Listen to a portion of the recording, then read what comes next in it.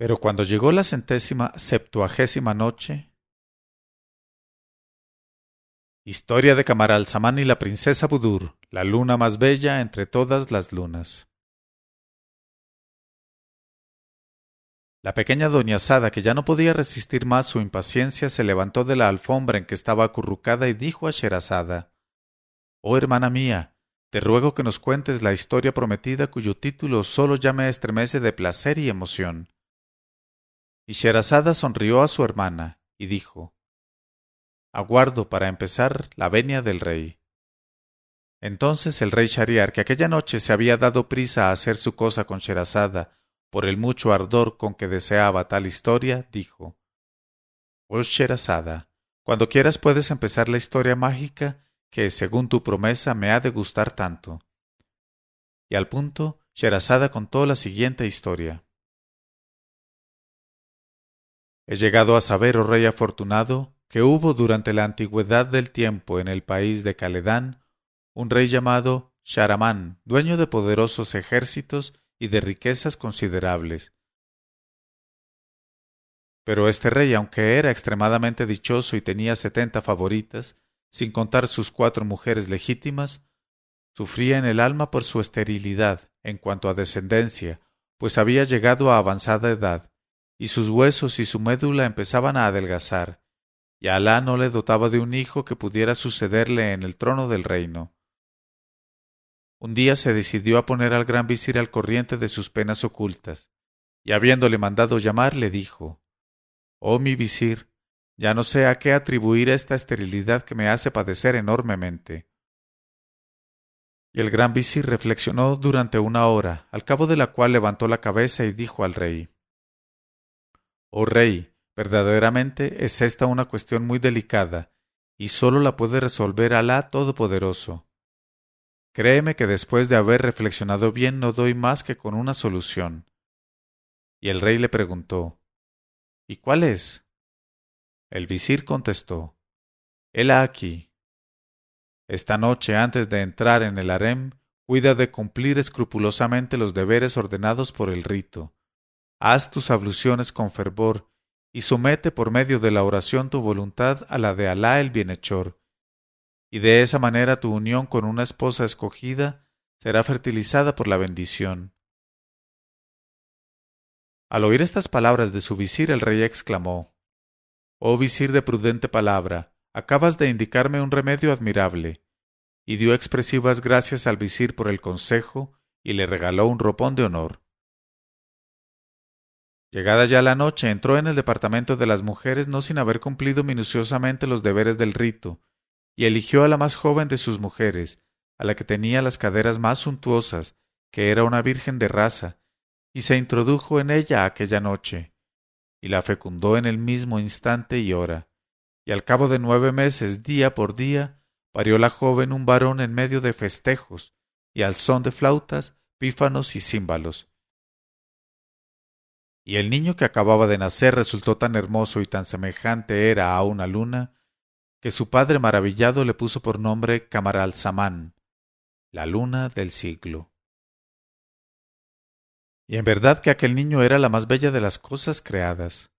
Hubo de comprobarse especialmente cuando llegó a la adolescencia, y la belleza esparció sobre sus 15 años todas las flores que encantan la vista de los humanos.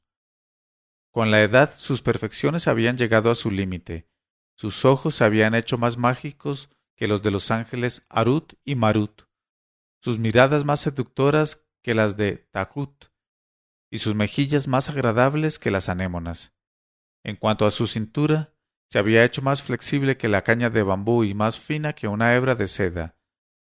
Pero en cuanto a sus nalgas, eran tan pesadas que podían tomarse por una montaña de arena en movimiento, y los ruiseñores se ponían a cantar al verlas.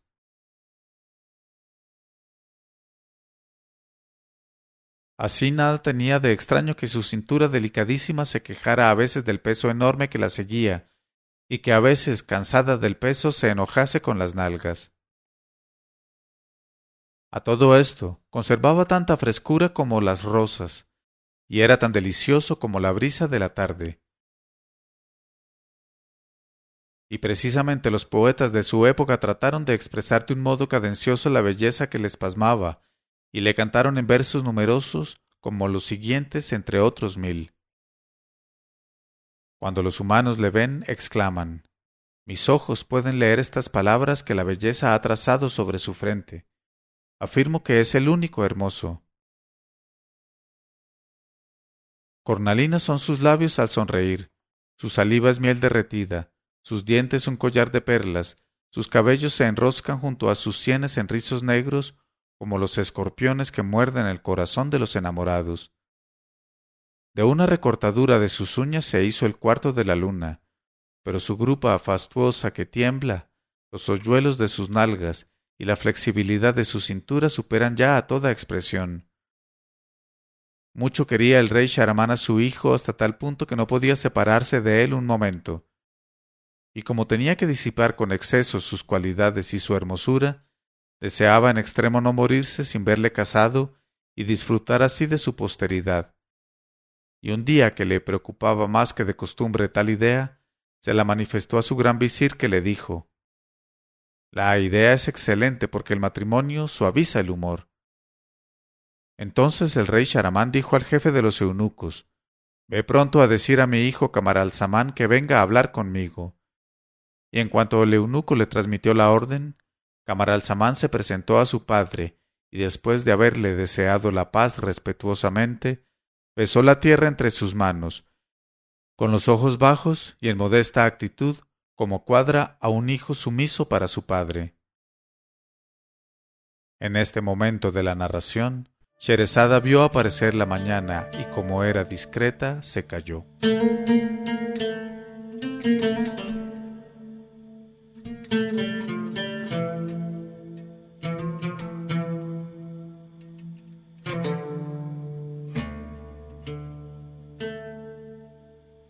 Pero cuando llegó la 171ª noche, ella dijo: con los ojos bajos y en modesta actitud, como cuadra a un hijo sumiso para su padre. Entonces el rey Shahramán le dijo: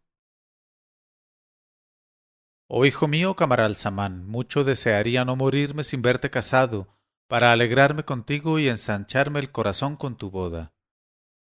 Al oír estas palabras de su padre, Camaralzaman cambió de color y contestó con voz alterada: sabe, oh padre, que en realidad no siento inclinación alguna al matrimonio, y mi alma no tiene afecto a las mujeres. Pues además de la aversión instintiva que les tengo, he leído en los libros de los sabios tantos ejemplos de sus maldades y perfidias, que llegué a preferir la muerte a su proximidad. Y por otra parte, oh padre mío, escucha lo que a tal respecto dicen nuestros más estimados poetas. Desdichado aquel a quien el destino dota de una mujer. Está perdido, aunque para encerrarse edifique 1000 fortalezas de piedras unidas con garfios de acero. Como cañas las sacudirían los ardides de esas criaturas. Ah, desgraciado de ese hombre, la perfidia posee ojos hermosos, alargados con col negro y bellas trenzas abundantes, pero le hará pasar por la garganta tantos pesares que le cortarán la respiración. Otro dice: me interrogáis acerca de esas criaturas que llamáis mujeres. Sabéis que estoy versado en el conocimiento de sus fechorías y gastado por toda la experiencia que he adquirido. ¿Qué os diré, oh jóvenes? Huid de ellas. Ya veis que mi cabeza ha encanecido. Ya podéis adivinar cuáles fueron los resultados de su amor. Y ha dicho otro: hasta la Virgen que se llama nueva no es más que un cadáver que ni los buitres querrían. De noche crees poseerla porque ha cuchicheado junto a ti mimosamente secretos que no lo son. ¡Qué error! Mañana pertenecerán a otros sus muslos y sus partes mejor guardadas. Créeme, oh amigo mío, que es una posada abierta para todo el que llega. Penetra en ella si quieres, pero al día siguiente sal y vete sin volver la cabeza. Deja para otros el sitio que a su vez habrán de abandonar si conocen la cordura. De modo, oh padre, que aunque haya de apenarte mucho, no vacilaré en suicidarme si me quieres obligar a que me case.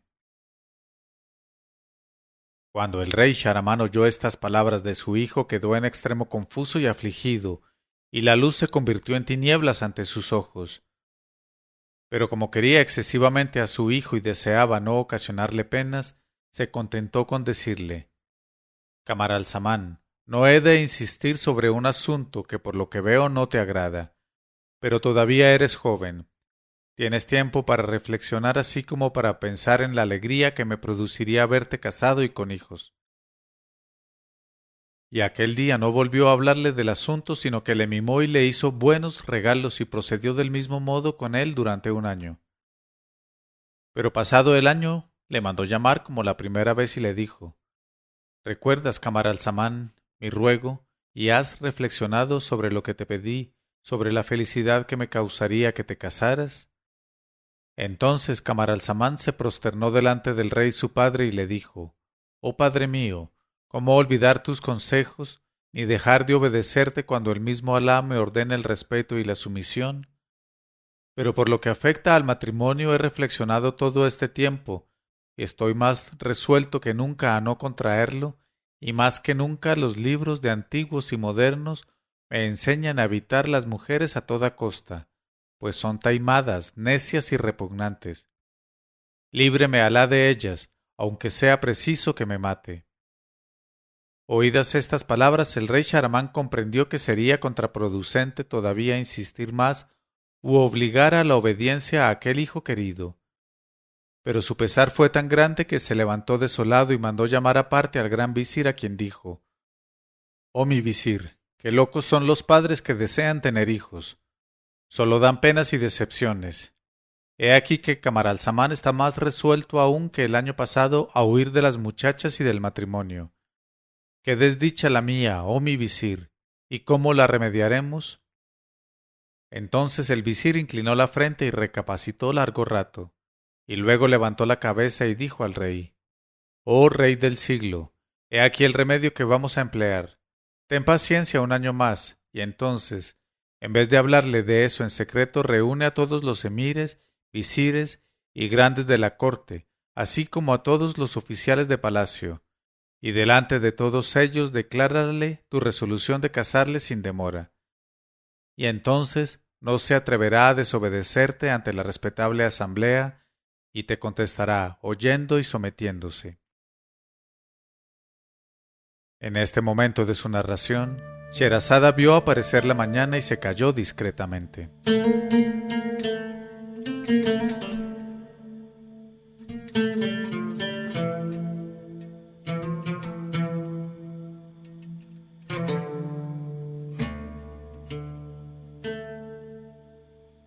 Pero cuando llegó la 172ª noche, ella dijo: y te contestará oyendo y sometiéndose. Tanto satisfizo al rey este discurso del visir que exclamó: Por Alá, es una idea realizable, y demostró su alegría ofreciendo al visir uno de los más bellos ropones de honor. Después de lo cual tuvo paciencia el tiempo indicado y mandó reunir entonces la asamblea, ordenando que asistiese a ella su hijo Camaralzaman. Y el joven entró en la sala, iluminándola con su presencia. Y qué lunar en su barbilla, y qué perfume ya Alá cuando pasaba. Y cuando se vio delante de su padre, besó 3 veces la tierra entre sus manos, y se quedó de pie aguardando que su padre le dirigiera la palabra. El rey le dijo: Oh hijo mío, sabe que te mandé a asistir a esta asamblea solo para expresarte mi resolución de casarte con una princesa digna de tu categoría y alegrarme así con mi posteridad antes de fallecer. Cuando Camaralzaman oyó estas palabras de su padre, sintióse de improviso atacado por una especie de locura que le dictó cierta respuesta tan poco respetuosa que todos los circunstantes bajaron los ojos, cohibidos, y el rey quedó mortificado hasta el límite extremo de la mortificación. Y como estaba obligado a poner corto a tamaña insolencia en público, gritó a su hijo con voz terrible: Ahora verás lo que cuesta a los hijos desobedecer a sus padres, y no guardarles la consideración debida. E inmediatamente mandó a los guardias que ataran a Camaralzaman los brazos a la espalda y le encerraran en la torre vieja de la ruinosa ciudadela contigua al palacio, lo cual se ejecutó inmediatamente. Y uno de los guardias se quedó a la puerta para vigilar al príncipe y acudir a su llamamiento en caso de necesidad. Cuando Camaralzaman se vio encerrado de aquel modo, se entristeció mucho y dijo para sí: ¿acaso más me habría valido obedecer a mi padre y casarme contra mi gusto para complacerle? Siquiera así habría evitado darle tal pena, y que me encerraran en esta especie de calabozo en lo más alto de esta torre vieja. Ah, malditas mujeres, hasta de mi infortunio sois la principal causa. Esto en cuanto a Camaralzaman. Pero con respecto a Shahramaán, se retiró a sus aposentos, y al pensar que su hijo, al cual quería tanto, estaba en aquel momento solo, triste y encerrado, y quizá desesperado, empezó a lamentarse y a llorar, porque su cariño al hijo era grandísimo y le hacía olvidar la insolencia de que en público habíase hecho reo. Y se enfureció mucho contra el visir, que fue quien le instigó a reunir la asamblea, por lo que le mandó llamar y le dijo: Tú eres el mayor culpable. A no ser por tu malhadado consejo, no me habría visto obligado a ser riguroso con mi hijo. Vamos, habla, que tienes que contestarme, y dime cómo nos conduciremos en lo sucesivo, porque yo no puedo acostumbrarme a la idea del castigo que a estas horas está sufriendo todavía mi hijo, la llama de mi corazón. Entonces el visir le dijo: Oh rey, ten paciencia, dejándole solo 15 días encerrado y verás cómo se apresura a someterse a tu deseo. El rey dijo: ¿Estás bien seguro? El visir dijo: Ciertamente. Entonces el rey exhaló varios suspiros y fue a tenderse en la cama y pasó una noche de insomnio, por mucho que penaba su corazón a causa de aquel único hijo que era su mayor alegría. Y durmió menos, porque estaba acostumbrado a que su hijo durmiera a su lado en la misma cama y a ponerle su propio brazo por almohada, velándole así personalmente el sueño. De modo que aquella noche, por más vueltas y revueltas que dio en todos sentidos, no pudo cerrar los ojos. Eso en cuanto al rey Shahramaán. Y volvamos al príncipe Camaralzaman. Al caer la noche, el esclavo encargado de guardar la puerta entró con un candelabro encendido que dejó a los pies del lecho, pues había cuidado de arreglar en aquella habitación una cama bien acondicionada para el hijo del rey, y verificado esto, se retiró. Entonces Camaralzaman se levantó, hizo sus abluciones, recitó algunos capítulos del Corán y pensó en desnudarse para pasar la noche. Se quitó pues toda la ropa sin dejar puesta más que la camisa encima del cuerpo, y se puso a la cabeza un pañuelo de seda azul, y más que nunca parecía así tan hermoso como la luna de la noche 14. Se tendió entonces en la cama, y aunque desconsolado con la idea de haber enojado a su padre, no tardó en dormirse profundamente. Pero no sabía, ni podía figurárselo, lo que iba a ocurrir aquella noche en aquella torre vieja, frecuentada por los genios del aire y de la tierra. En efecto, en este punto de su narración, Sherazada vio aparecer la mañana y se calló discretamente.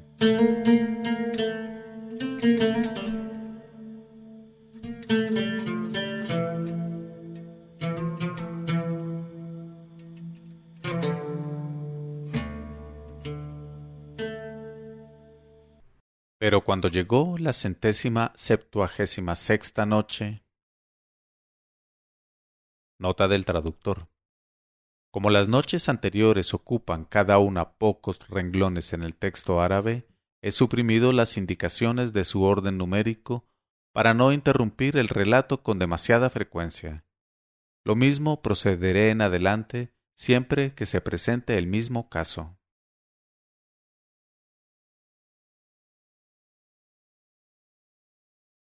Ella dijo: En efecto, la torre en que se había encerrado a Camaralzaman estaba abandonada de muchos años atrás y databa del tiempo de los antiguos romanos, y al pie de la torre había un pozo, también antiquísimo y de construcción romana, y aquel pozo era precisamente el que servía de habitación a una efrita joven llamada Maimuna.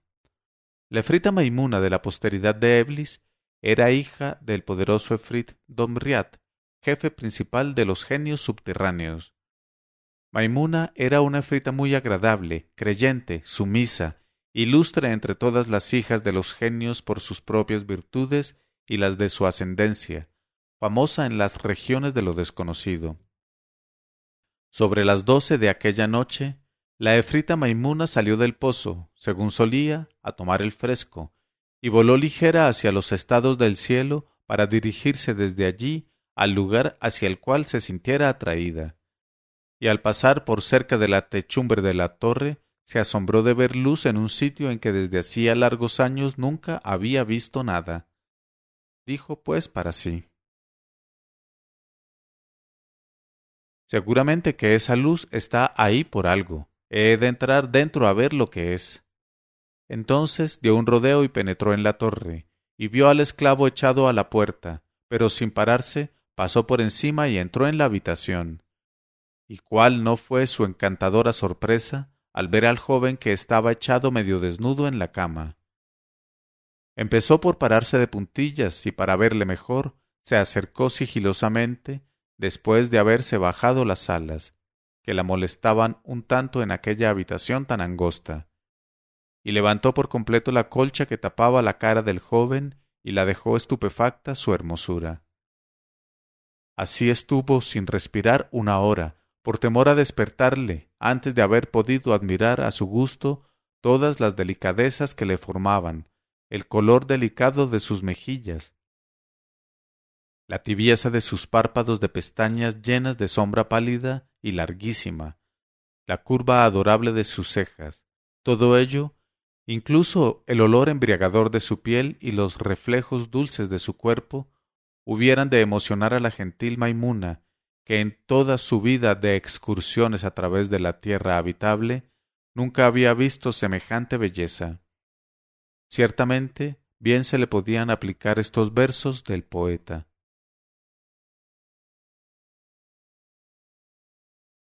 Al contacto de mis labios vi que se ennegrecían sus pupilas, que son mi locura, y se sonrojaban sus mejillas, que son toda mi alma. Y exclamé: oh corazón mío, di a los que se atreven a motear tu pasión: oh censores, enseñadme un objeto tan hermoso como mi bien amado.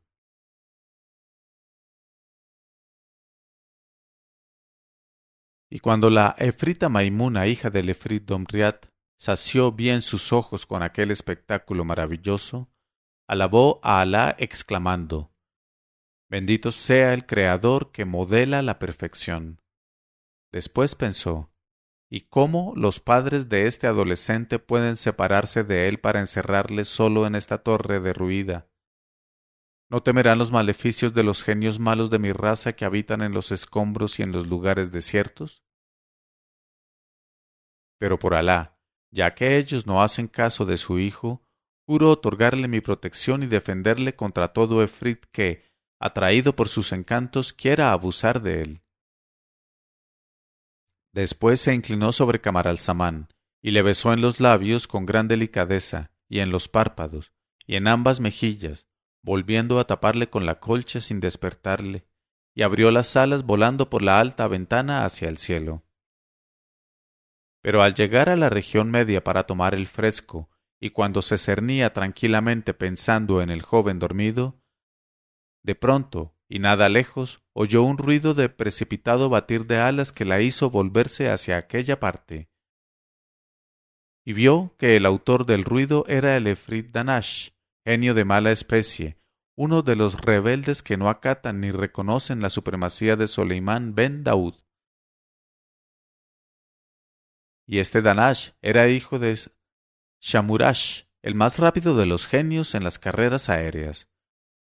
Cuando Maimuna vio al mal Danash, temió que el bribón vislumbrase la claridad de la torre y perpetrase allí cualquier fechoría, por lo que se arrojó sobre él con un ímpetu semejante al del gavilán, e iba a alcanzarle y agredirle cuando Danash le hizo seña de que se rendía a discreción y le dijo temblando de miedo: «Oh poderosa Maimuna, hija del rey de los genios, te conjuro por el nombre augusto y por el talismán sagrado del sello de Soleimán, a que no uses de tu poder para hacerme daño, y por mi parte te prometo no hacer nada reprensible». Entonces Maimuna dijo a Danash, hijo de Sharumash: «Así sea, me avengo a perdonarte, pero apresúrate a decirme de dónde vienes a estas horas, qué haces ahí y a dónde piensas ir. Y sobre todo, sé verídico en tus palabras, oh Danash, pues si no, estoy dispuesta a arrancarte las plumas de las alas con mis manos, a desollarte y a romperte los huesos para precipitarte después como una masa. No creas poder librarte con una mentira, oh Dalmash».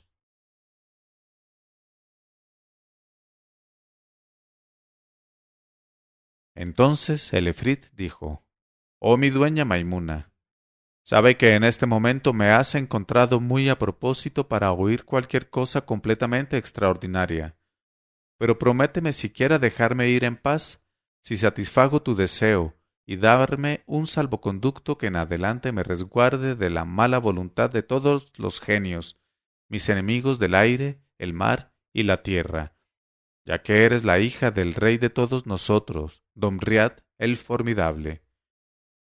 Así habló el efrit Danash, hijo del rápido Shamurash. Entonces Maimuna, hija de Domriat, dijo: «Te lo prometo, por la gema grabada con el sello de Solimán ben Daud, sobre entrambos la oración y la paz.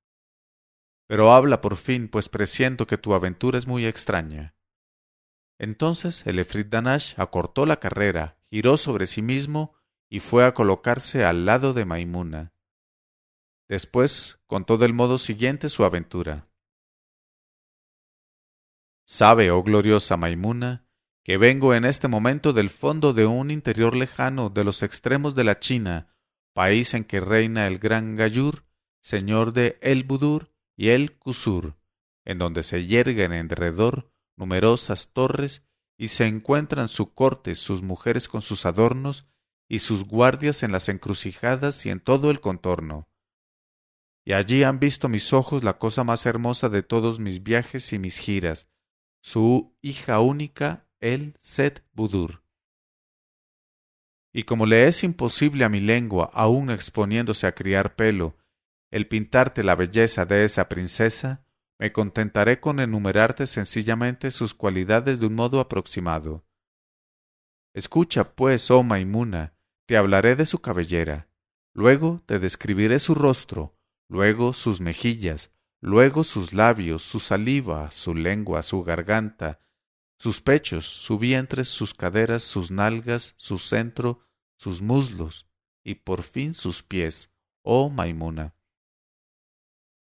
Bismillah. Oh su cabellera, señora mía, es tan oscura que resulta más negra que la separación de los amigos, y cuando se reparte en 3 trenzas que descienden hasta sus pies, creo ver 3 noches y aún tiempo. Y su rostro es tan blanco como el día que se encuentran los amigos. Si lo miro en el momento de brillar la luna llena, veo 2 lunas a la vez. Sus mejillas están formadas por una anémona dividida en 2 corolas. Sus pómulos parecen la misma púrpura de los vinos, y su nariz es más recta y más fina que una hoja de acero escogido. Sus labios son ágata coloreada y coral. Su lengua, cuando la mueve, segrega la elocuencia y su saliva es más deseable que el zumo de las uvas, apaga la sed más abrasadora.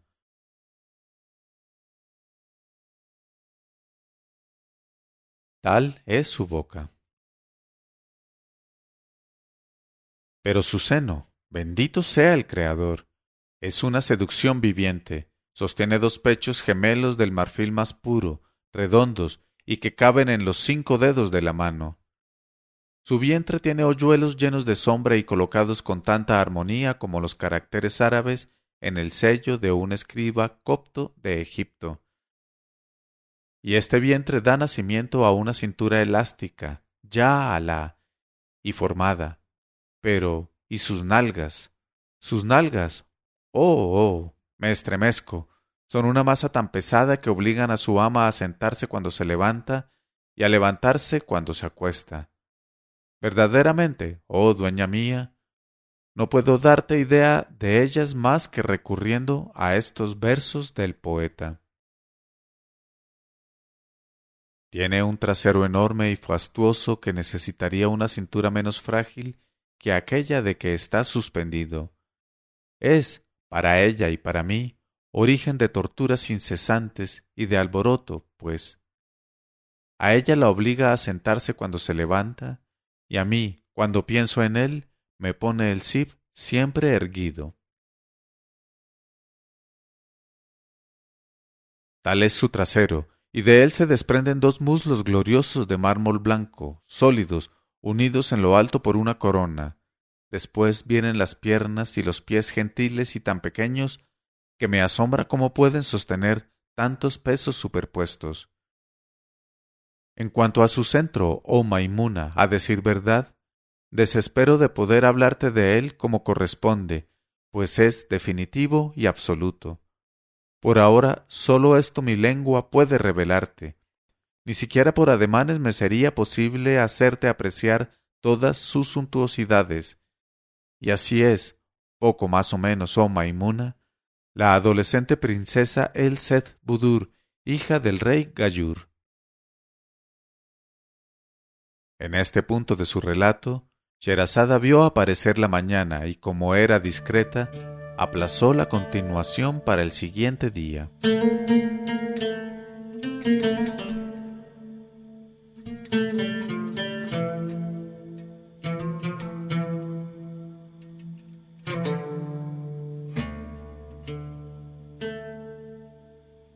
Pero cuando llegó la 179ª noche, ella dijo: y así es, poco más o menos, la adolescente princesa Budur, hija del rey Gayur.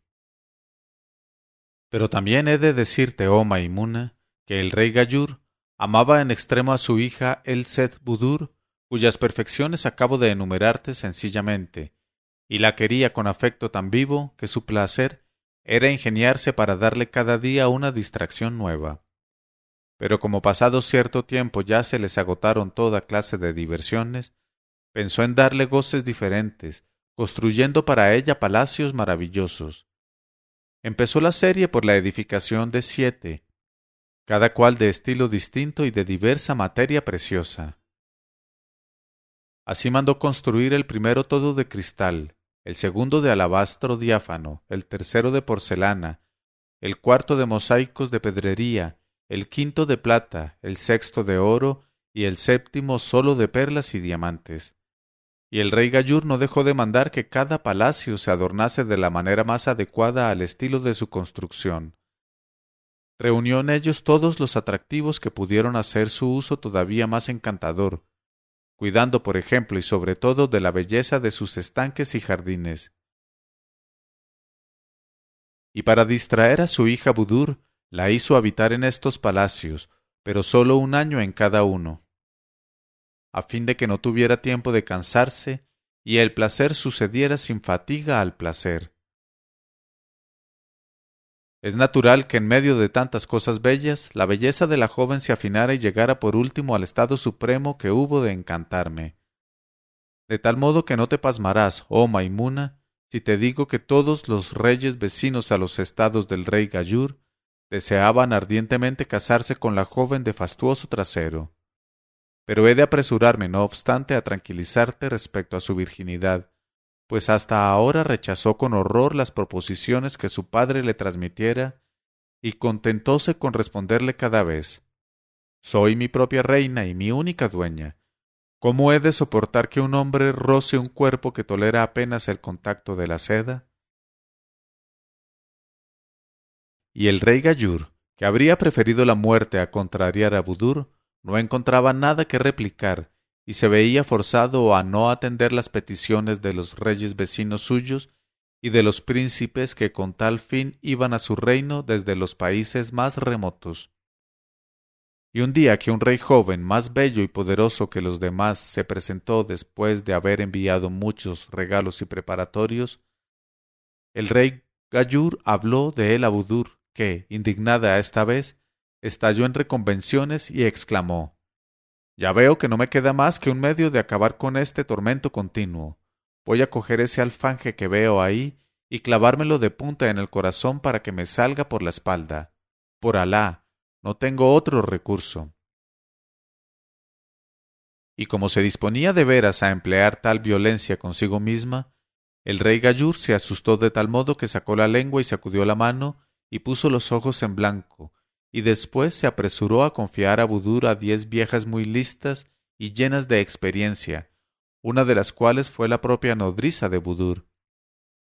Y desde entonces las 10 viejas no la dejan un momento y vigilan sucesivamente a la puerta de su habitación. Y he aquí, oh mi señora Maimuna, el estado actual de las cosas. Y yo no ceso, ciertamente, de ir todas las noches a contemplar la belleza de la princesa y a ensancharme los sentidos viendo sus esplendores. Y puedes creer que no me faltan tentaciones de cabalgarla y deleitarme con su trasero, pero pienso que sería una lástima atentar, a disgusto de la propietaria, contra una suntuosidad tan bien guardada. Sin embargo, oh Maimuna, disfruto algo de ella durante su sueño. La beso, por ejemplo, entre los 2 ojos, suavemente, aunque me dan ganas muy grandes de hacerlo con fuerza. Pero desconfío de mí mismo, sabiendo que no podré contenerme si empiezo, y prefiero abstenerme del todo por temor de estropear a la joven. Te conjuro, pues, oh Maimuna, a que vengas conmigo a ver a mi amiga Budur, cuya belleza te encantará sin duda alguna, y cuyas perfecciones te garantizo que han de entusiasmarte. Vamos, oh Maimuna, al país del rey Gayur, para admirar a El Set Budur. Así habló el Efrit Danash, hijo del rápido Shamurash. En este momento de su narración, Sherazada vio aparecer la mañana y como era discreta, se calló.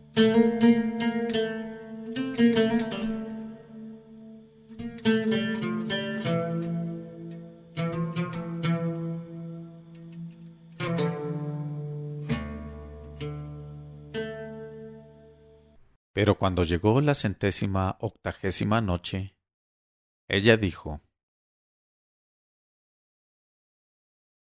Así habló el Efrit Danash, hijo del rápido Shamurash. Cuando la joven Efrita Maimuna hubo oído esta historia, en vez de contestar, se rió burlonamente, dio un aletazo en el vientre al Efrit y escupiéndole en la cara le dijo: «Qué estúpido estás con tu muchacha meona. Y verdaderamente me pregunto cómo te has atrevido a hablarme de ella, cuando debes saber que no podría soportar por un momento la comparación con el hermoso adolescente a quien amo».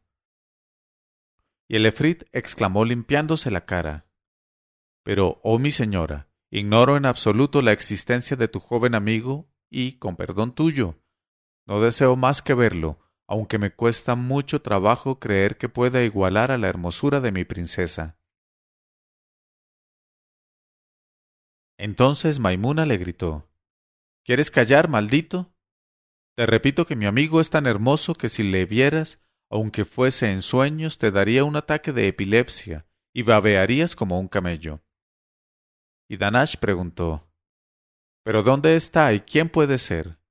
Maimuna dijo: «Oh bribón, sabe que está en el mismo caso que tu princesa, y le han encerrado en la torre vieja a cuyo pie tengo mi morada subterránea. Pero no te forjes la ilusión de que vas a verle sin mí, pues ya conozco tus torpezas y no te confiaría ni siquiera la custodia del culo de un santón. No obstante, me avengo a consentir en enseñártelo, para saber tu parecer, advirtiéndote que como tengas la audacia de mentir, hablando contra la realidad de lo que vas a ver, te arranco los ojos y te convierto en el más mísero de los genios. Además me pagarás una buena apuesta si mi amigo resulta más bello que tu princesa, y para ser justa, me comprometo a pagar yo en el caso contrario». Y Danash exclamó: «Acepto la condición. Ven, pues, conmigo a ver a El Set Budur al país de su padre el rey Gayur». Pero Maimuna dijo: acabaremos más pronto yendo a la torre que está ahí a nuestros pies para empezar por juzgar la hermosura de mi amigo y luego compararemos. Entonces Danash respondió: escucho y obedezco. Y ambos bajaron en línea recta desde lo alto de los aires hasta la techumbre de la torre y penetraron por la ventana en el aposento de Camaralzaman. Entonces Maimuna dijo al Efrit Danash: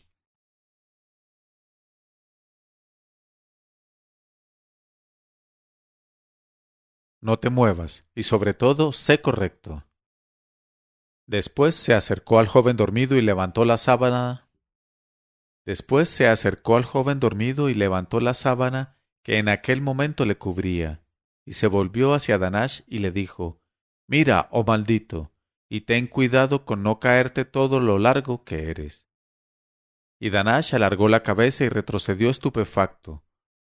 Luego estiró de nuevo el cuello e inspeccionó largo rato la cara y el cuerpo del hermoso joven, al cabo de lo cual movió la cabeza y dijo: oh mi señora Maimuna, ya veo que tienes mucha disculpa al pensar que tu amigo es de belleza incomparable, pues en verdad que nunca he visto tantas perfecciones en un cuerpo de adolescente, y eso que sabes que conozco a los más bellos de los hijos de los hombres. Pero, oh Maimuna, el molde que le fabricó no se ha roto sin producir antes una muestra femenil que es precisamente la princesa Budur. Al oír estas palabras, Maimuna se lanzó sobre Danash y le dio un aletazo en la cabeza que le rompió un cuerno, y le gritó: oh tú, el más vil de los genios, ve inmediatamente al palacio de Seth Budur, en ese país del rey Gayur, y trae a la princesa desde allá hasta aquí, pues no quiero molestarme en acompañarte a casa de esa chiquilla. En cuanto la hayas traído, la acostaremos al lado de mi joven amigo, y compararemos con nuestros propios ojos. Y vuelve pronto, Danash, o te despedazo el cuerpo y te echo como pasto a las hienas y a los cuervos. Entonces el Efrit Danash recogió el cuerno del suelo y se marchó con aire lamentable, rascándose el trasero. Después atravesó el espacio como una saeta, y no tardó en volver pasada una hora con su carga a cuestas. Y la princesa, dormida en hombros de Danash, no tenía puesta más que la camisa, y su cuerpo palpitaba en su blancura. Y en las amplias mangas de la camisa estaban bordados estos versos que se entrelazaban agradablemente. Tres cosas le impiden otorgar a los humanos una mirada que diga sí: el temor a lo desconocido, el horror a lo conocido y su hermosura. Entonces Maimuna dijo a Danash: me parece que debiste entretenerte por el camino con esta joven, pues te has retrasado, y a un buen efrit no le hace falta gastar una hora en ir del país de Caledán a lo último de la China y volver por el camino más derecho. Bueno, apresúrate a atender a esa muchacha al lado de mi amigo para que hagamos nuestro examen. Y el efrit Danash, con infinitas precauciones, colocó suavemente en la cama a la princesa y le quitó la camisa. Verdaderamente la princesa era muy bella, y tal como la había descrito el efrit Danash. Y Maimuna pudo observar que el parecido entre los dos jóvenes era tan perfecto que se los hubiera tomado por dos gemelos, y solamente diferían en el centro. Pero tenían la misma cara de luna, la misma cintura delicada y las mismas nalgas redondas y llenas de opulencia. Y también pudo darse cuenta de que si la joven carecía en el centro de lo que adornaba al adolescente, lo sustituía ventajosamente con dos breves pechos maravillosos que denotaban su sexo suculento. Dijo pues a Danash: veo que se puede vacilar un momento acerca de la preferencia debido a una u otra de nuestros amigos, pero hay que ser ciego o insensato como tú para no reconocer que entre dos jóvenes de igual belleza, siendo uno varón y otra hembra, el varón es superior a la hembra. ¿Qué dices a eso, maldito? Pero Danash contestó: por mi parte sé lo que sé y veo lo que veo, y el tiempo no me haría creer lo contrario de lo que mis ojos han visto. Pero, oh mi señora, si tuvieras empeño en que mintiese, mentiría para darte gusto. Cuando la efrita Maimuna oyó estas palabras, se echó a reír, y comprendiendo que no podría nunca ponerse de acuerdo con el testarudo Danash, sólo por medio de un examen, le dijo: ¿Acaso haya un medio de averiguar cuál de nosotros dos tiene razón? Y es recurrir a nuestra inspiración. El que diga los mejores versos en loor de su preferida, será quien esté en lo cierto. ¿Estás conforme? ¿O no eres capaz de esa habilidad propia sólo de los seres delicados? Pero el Efrit Danash exclamó: Eso es precisamente, señora mía, lo que quería proponerte, pues mi padre Shamurash me enseñó las reglas de la construcción poética y el arte de los versos ligeros de ritmo perfecto. Pero sea tuya la prioridad, oh encantadora Maimuna. Entonces Maimuna se acercó a Camaralzaman dormido, e inclinándose hacia sus labios se los besó suavemente. Después le acarició la frente y con la mano en su cabellera dijo mirándole: Oh cuerpo claro al que las ramas han dado su flexibilidad y los jazmines su fragancia, ¿qué cuerpo de virgen vale lo que tu olor? Ojos en que el diamante puso su luz y la noche sus estrellas, ¿qué ojos de mujer alcanzarán tu fuego? Beso de tu boca, más dulce que la miel aromática, ¿qué beso femenil lograría tu frescura?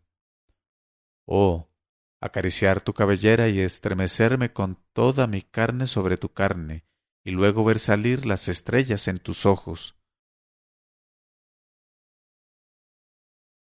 Cuando el Efrit Danash oyó estos versos de Maimuna, se extasió hasta el límite del éxtasis, y después se convulsionó hasta el límite de la convulsión, tanto por rendir homenaje al talento de la efrita, como para expresar la emoción que le habían causado ritmos tan afinados. Pero no tardó en acercarse a su vez a su amiga Budur, para inclinarse hacia sus pechos desnudos y depositar en ellos una caricia, e inspirado por sus encantos, dijo mirándola: Los arrayanes de Damasco, oh joven, me exaltan el alma cuando sonríen, pero tu belleza... Las rosas de Bagdad alimentadas con claror de luna y rocío me embriagan el alma cuando sonríen, pero tus labios desnudos... Cuando sonríen tus labios desnudos y tu belleza florida, oh amada mía, me vuelven loco, y desaparece todo lo demás. No bien Maimuna oyó oda tan deliciosa, sorprendióse en gran manera al encontrar... En este momento de su narración, Sherazada vio aparecer la mañana y se calló discretamente.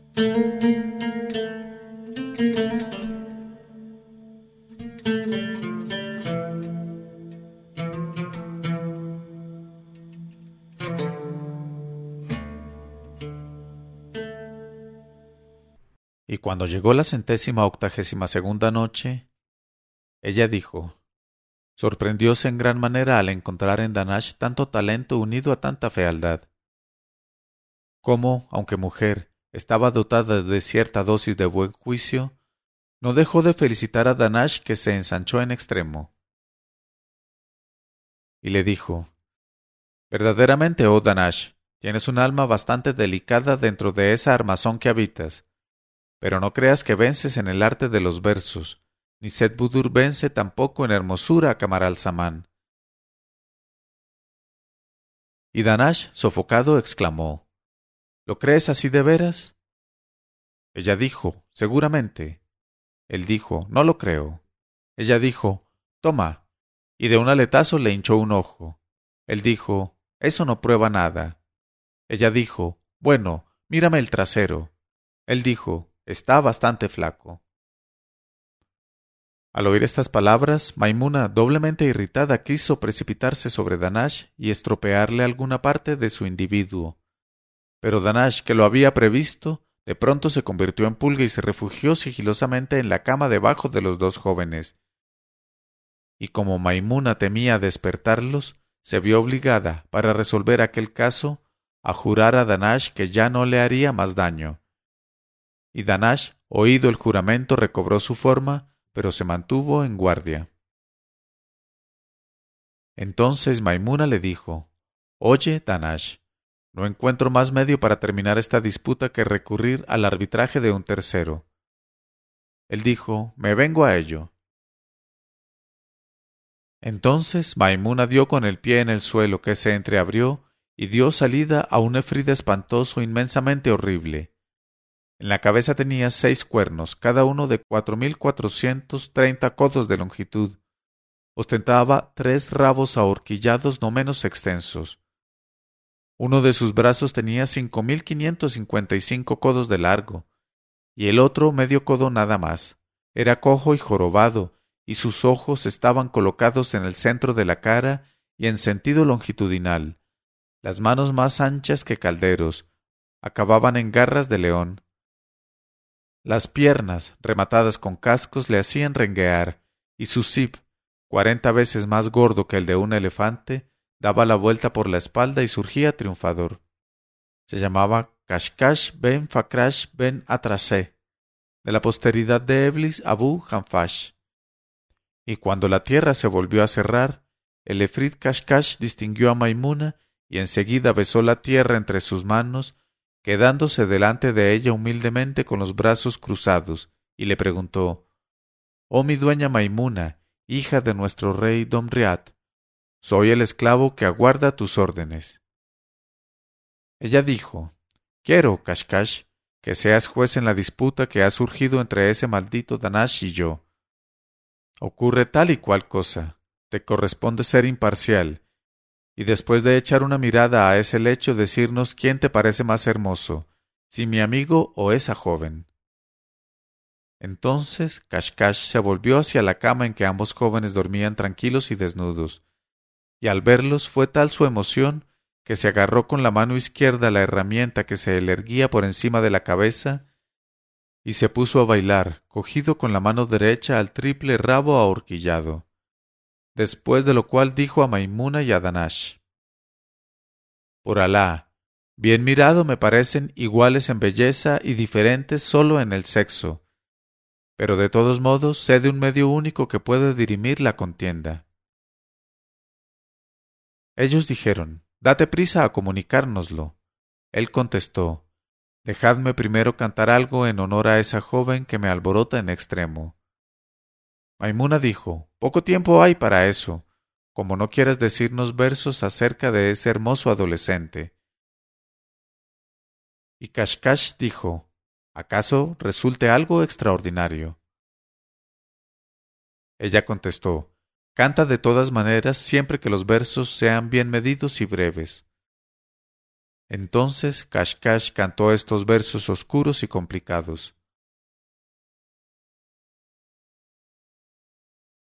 «Adolescente, me recuerdas que al consagrarte a un amor único, el cuidado y la zozobra ahogarían el fervor. Sé prudente, corazón mío. Gusta el azúcar de los besos en el labio virginal, pero para que el porvenir sea propicio, no dejes que se enmohezca la puerta de salida. El sabor a sal es delicioso en los labios menos fáciles». Entonces Maimuna dijo: «No quiero tratar de entender, pero dinos pronto el medio para saber quién acierta». Y el efrit Kashkash dijo: «Mi opinión es que el único medio que se ha de emplear consiste en despertarlos sucesivamente mientras nosotros 3 permanecemos invisibles, y acordemos que aquel de los 2 que manifieste amor más ardiente hacia el otro y demuestre más pasión en sus ademanes y actitud, será ciertamente el menos hermoso, pues se reconocerá subyugado por los encantos de su compañero». Oídas estas palabras del efrit Kashkash, en este momento de su narración, Sherazada vio aparecer la mañana y, como era discreta, se calló.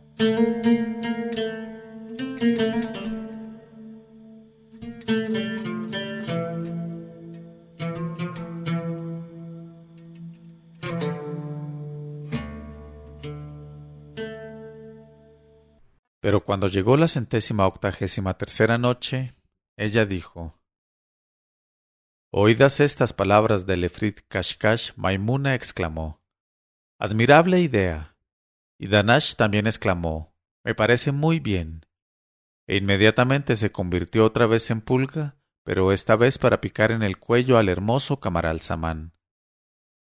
Al sentir tal picadura, que fue terrible, Camaralzaman se despertó con sobresalto y se llevó la mano rápidamente al sitio picado, pero nada pudo coger, pues el veloz Danash, que se había vengado algo en la piel del adolescente de todas las afrentas de Maimuna soportadas en silencio, pronto recobró su forma de efrit invisible para ser testigo de lo que iba a suceder. En efecto, Camaralzaman, todavía soñoliento, dejó caer la mano que no había podido cazar la pulga, y la mano fue precisamente a tocar el muslo desnudo de la joven. Aquella sensación le hizo abrir los ojos e inmediatamente los volvió a cerrar, deslumbrado y conmovido.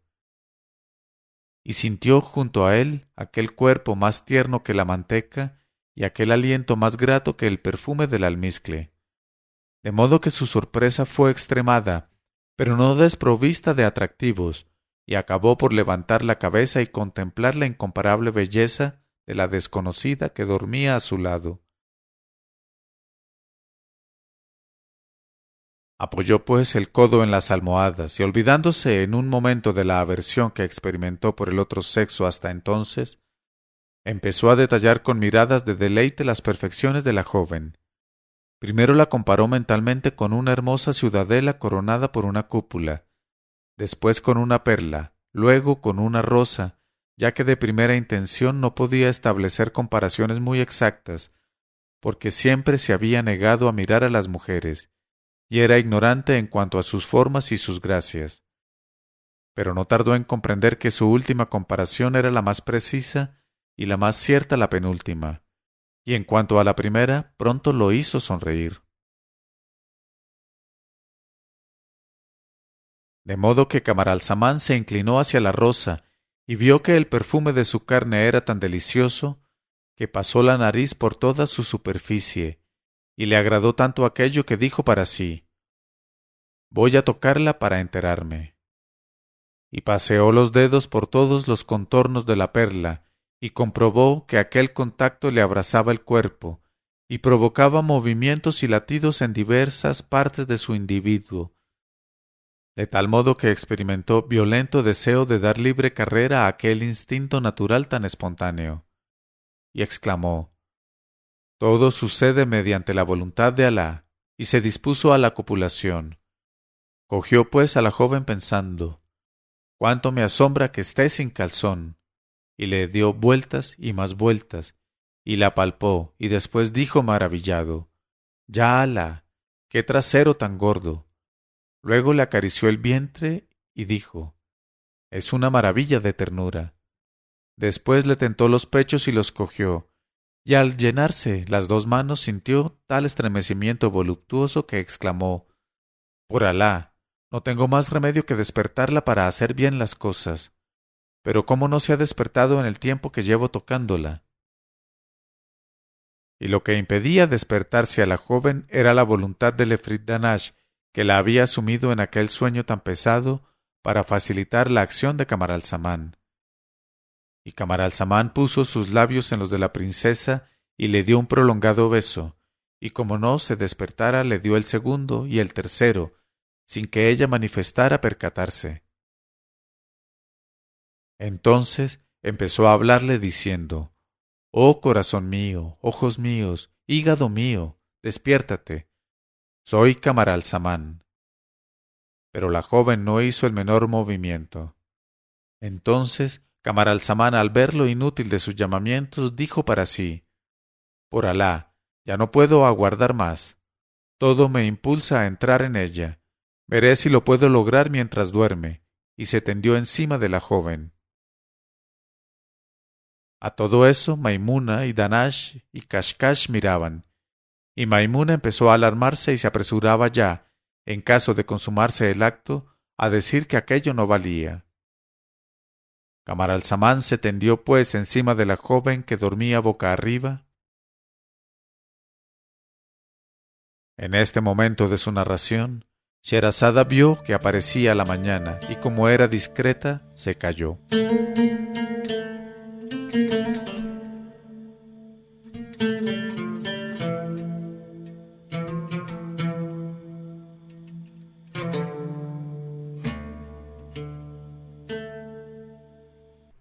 Leyó Mauricio Duque Arrubla, 1001noches.co 1001noches.co